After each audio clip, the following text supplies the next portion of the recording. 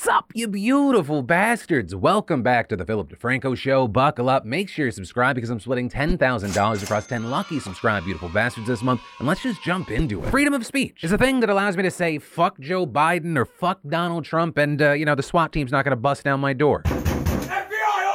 Right, a lot of people like to talk about freedom of speech when it deals with like bans and private companies, but at the end of the day, we're talking about the government not able to crack down on you because you said some shit. But the idea of freedom of speech in other countries can look very different. And I mention that because right now, people in the streets of the UK are having a very different experience. Like we talked about last week, Queen Elizabeth II died, and one of the big reactions we saw online were people kind of memeing the whole thing. Hell, you even had some political commentators like Hassan Piker throwing some GGs in the chat like he just clutched a game of Valorant when she died. Woo, let's go! Get Queen. And while things like that have only really been a part of the court of public opinion, people loving it or hating it, we're seeing things right now like in Scotland, a woman holding a sign that read "Abolish, Monarchy, and fuck imperialism" being arrested on Sunday for protesting outside the cathedral where the Queen's body was at. And when you hear that, you'd go, okay, this would probably get laughed out of court in the US as basic freedom of speech. But in the UK, it's different. They actually recently passed a law to heavily curb the ability to protest and actually gave the police the ability to step in on, quote, unjustifiably noisy protests that may have a significant impact on others, which led to this woman being charged with breaching the peace. With that, her arrest was decried by some locals at the time who yelled out, "Let her go, it's free speech," while others responded with, "Have some respect." You had organizations like the Free Speech Union outraged at her arrest, calling it intolerable, but at the same time, many disagreeing, saying, hey, her use of the word fuck was clearly meant to incite and disturb the peace. So those people argued that it was justified that she was arrested. Now, for me, I'll say, setting aside the fact that it's ridiculous that such a broad, open to interpretation law even exists, it also doesn't appear to hold up to scrutiny. Many more people have recently been arrested for protests with far less offensive language. Yesterday, you had a protester arrested outside Westminster Palace for holding a "Not My King" sign, while up in Edinburgh, a young man was charged with breaching the peace after yelling this to alleged pedo Prince Andrew. With that being the most that he could get out before being dragged away from a parade barrier. In Oxford, author and activist Simon Hill was arrested for, you guessed it, breaching the peace. In his case, Hill shouted who elected him after the proclamation declared Charles King was read out, with him clarifying that asking that question wasn't meant to disrespect the late Queen, as many people felt otherwise about his outburst. But all of this has led to questions about how broad this law is, as apparently the barrier for arrest is if someone could be offended, in which case nearly any opinion would apply. And while people argue about this, we're likely going to see even more protests and arrests for questioning the monarchy's legitimacy. And so with this, we're seeing a group called Republic, which calls for a Republican government planning to engage in protests during Charles's coronation, although they're trying to work with local authorities to avoid arrests. And here's the thing, I understand that all countries are different places with different rules, but not as an American, but as a human being, I think we need to understand that freedom of speech is not something that should be gifted by the government. This is something you should just have. Your words can, will, and should have consequences when you're dealing with other citizens and private companies and such, but as long as your words aren't inciting violence or it's like yelling fire in a crowded movie theater where all of a sudden people could actually get hurt, the government shouldn't crack down on you. So that's why, regardless of what my actual opinion is, I feel inclined to say here, fuck King Charles and fuck the monarchy. We got leaked documents, people. We now know that Instagram is dying. Specifically here, I'm talking about Reels. Turns out the Instagram model of copy and pasting another social platform on your own, not working for them this time. Because according to a now leaked internal document from Meta titled Creators and Reels State of the Union 2022, people just don't care about or use them. As far as the specifics, the leaked doc was internally published back in August and revealed that compared to the previous 4 weeks, Reels engagement had fallen by 13.6% and that, quote, most Reels users have no engagement whatsoever. And it appears that there are a few reasons for this. It appears that short form content is more popular with younger people and those people prefer their competitors like TikTok. Also, it appears another big reason is that Instagram is struggling to recruit creators, with many not embracing Reels, and this could be because creators don't feel incentivized to work with Reels, which they've tried to fix, right? Meta has set aside a $1 billion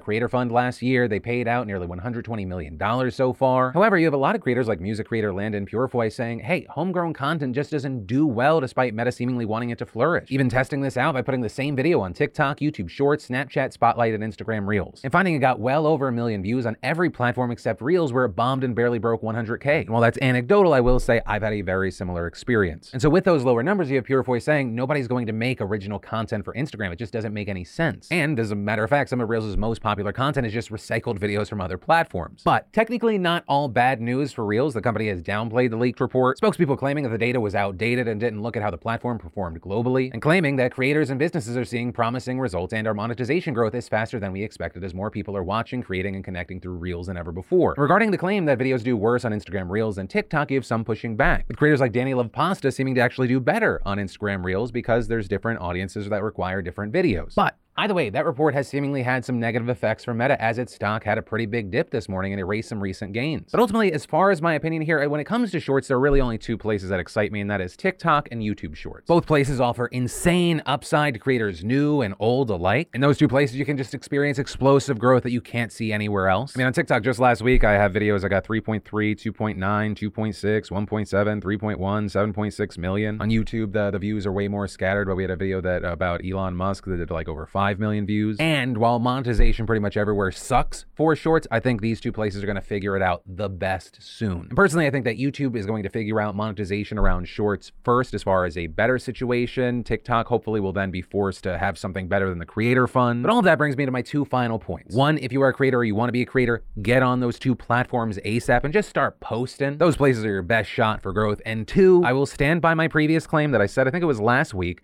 TikTok will reign supreme as long as messy TikTok continues to exist. Which on that note, a lot of y'all love me sharing one of the latest videos from my messy TikTok group chat. So I figured we could experience the newest video into the group chat together.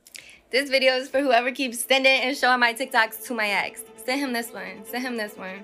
Curtis, ain't you 22, living with your 16-year-old baby mama in her grandma's house?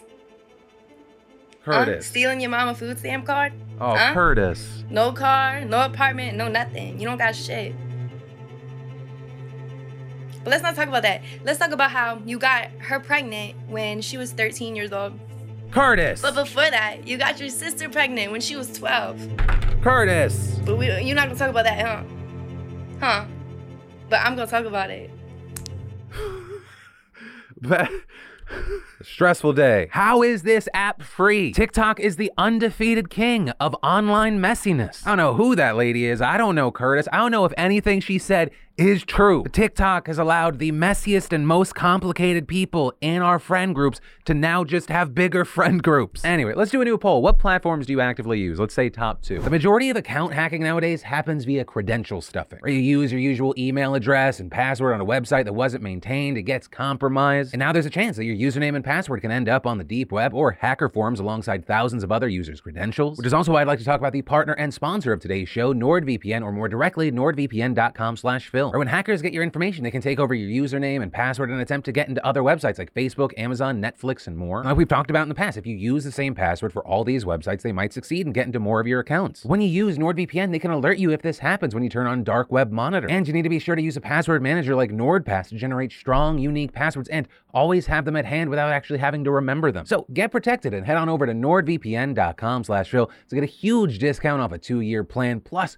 4 extra months free. That is an incredible deal. And remember, that's nordvpn.com/Phil, and it's all risk-free with Nord's 30-day money-back guarantee. Drugs are good for you. Sometimes. For today's show, not sponsored by Purdue Pharmaceutical. Rather, what I'm talking about is how this new study found that patients who got intravenous ketamine treatments had significant improvement in symptoms of depression, anxiety, and suicidal ideation. So let's look at the specifics. The study, which was published yesterday in the Journal of Clinical Psychiatry, draws from evaluations of 424 people with treatment-resistant depression. They were treated with twice-a-week ketamine infusions at 3 clinics in Virginia, with researchers finding that within 6 weeks of beginning infusions, half of the patients responded to the treatment and 20% were symptom-free. But then the results got even better after 10 weeks, with 7 out of 10 patients seeing improvement and 2 out of 5 patients in remission. And this study is significant compared to others because most previous research into the matter had stopped after 6 infusions. So as a result, with this new study, researchers could provide a more in-depth understanding of the long-term potential ketamine can have for treating people with severe depression. With that, you need to keep in mind the key words here: severe depression and medication-resistant depression. Because even though what we're seeing is very, very positive, experts say that ketamine should not be used as a first option for people who have depression or even suicidal ideations, as there are plenty of other effective options like antidepressants and therapy. But also, as the Washington Post notes, for those at imminent risk of harming themselves, a rapid effect can be life-saving, especially for cases where traditional treatments such as antidepressants and talk therapy have not worked or are slow to take effect. With them, for example, talking to one 52-year-old man named Jason Anthony who has been battling depression for 15 years and took part in the ketamine study. And Anthony saying he tried this because he felt like he ran out of other options. Like, this guy had been hospitalized for a seizure that was caused by medication he was taking for depression. And while anecdotal, he said he had relief after just 4 ketamine treatments, and he didn't have any adverse side effects that he experienced while using other medications. And saying it's hard to quantify the level of relief, but I don't know that I'd be here. And I will say, while it's once again still anecdotal, the people that I know that have tested this, they've had very positive results. But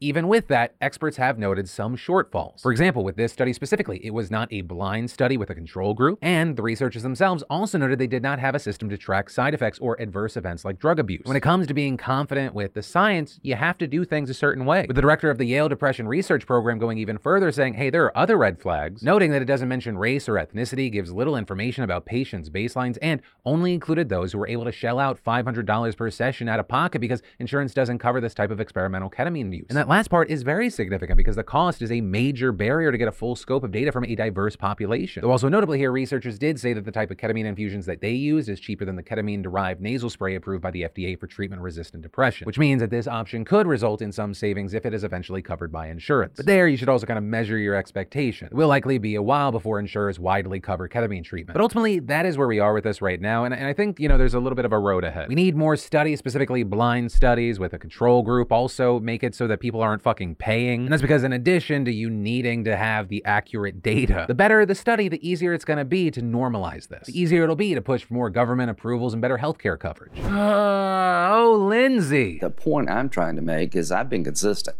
I think states should decide the issue of marriage and states should decide the issue of abortion. Later. I think we should have a law at the federal level that would say after 15 weeks, no abortion on demand, except in cases of rape, incest, to save the life of the mother. Is about states' rights. Just kidding. So that first clip is Senator Lindsey Graham saying abortion should be left to the states. Also, just so you're not confused, that's not like from years ago, right? People can change. That first clip was from last month. And that second clip, just showing that he's full of shit, came from a press briefing this afternoon. I love it. I've always been consistent in my inconsistency. But as far as the details in this briefing, you had Graham arguing that the bill is necessary because by 15 weeks, the fetus's nerve endings are fairly developed and thus it can feel pain, with him noting that many European nations have similar limits and that with Roe overturned, the US should set its own nationwide standard. And very notably here, under that standard, states that have bans that are even more restrictive than 15 weeks would still get to keep those in place. Right? This is Graham trying to set an at least baseline nationally and targeting blue and purple states that still have their own laws protecting access. This is massively significant for a few reasons. Firstly, it's been described as the most prominent effort by Republicans to restrict the procedure since the Supreme Court overturned Roe v. Wade in June. And second, while 15 weeks is less severe than some of the bans that we've seen since the Supreme Court scrapped Roe, historically, it is more restrictive than abortion limits for the last 50 years. Now, with all this, here's one of the key things. While most people do get abortions earlier in pregnancy, you have experts saying that 15-week and 20-week abortion bans disproportionately impact patients with fetal anomalies. And that's because they're usually only detected on a 20-week anatomy scan. And so as a result, Graham's proposal would ban abortion access for many who need it most and before the fetus is even viable. Which also, on that note, another reason this bill is very significant is because of the title, where you have Graham referring to abortions after 15 weeks as late-term abortions, a term that is not a medical term and historically has been used for pregnancies 20 weeks or later, which is why you have opponents saying that Graham is using this as an opportunity to move the goalposts, especially because Graham specifically has repeatedly proposed bills in the past that would ban abortion after 20 weeks. But with all of that, this is largely being seen as a kind of political move, because you even have Graham acknowledging right now that Democrats are likely to block this from even going to the floor, which in fact they've already vowed to do. But he did add, if we take back the House and the Senate, I can assure you we'll have a vote on our bill. Right, so this is a transparent push for the midterm. But also with that, it marks a massive public reversal from the party line established just a few weeks ago when Republicans, including Senate Minority Leader Mitch McConnell, indicated they would not pursue a national abortion ban. And so with that, I will say it'll be interesting to see how this plays out, right? Many Republicans have recently begun trying to distance themselves from the topic of abortion, especially after seeing how much it's been a mobilizer for Democrats. Or for example, last month, voters in deeply red Kansas overwhelmingly rejected an anti-abortion referendum that would have allowed state lawmakers to regulate abortion. And just last week, South Carolina Republicans failed in their attempt to implement a near total abortion ban in the state. But ultimately, that is where we are with this story right now. It's going to be very interesting to see what sort of reactions and fallout we see from this, and I'll start with you.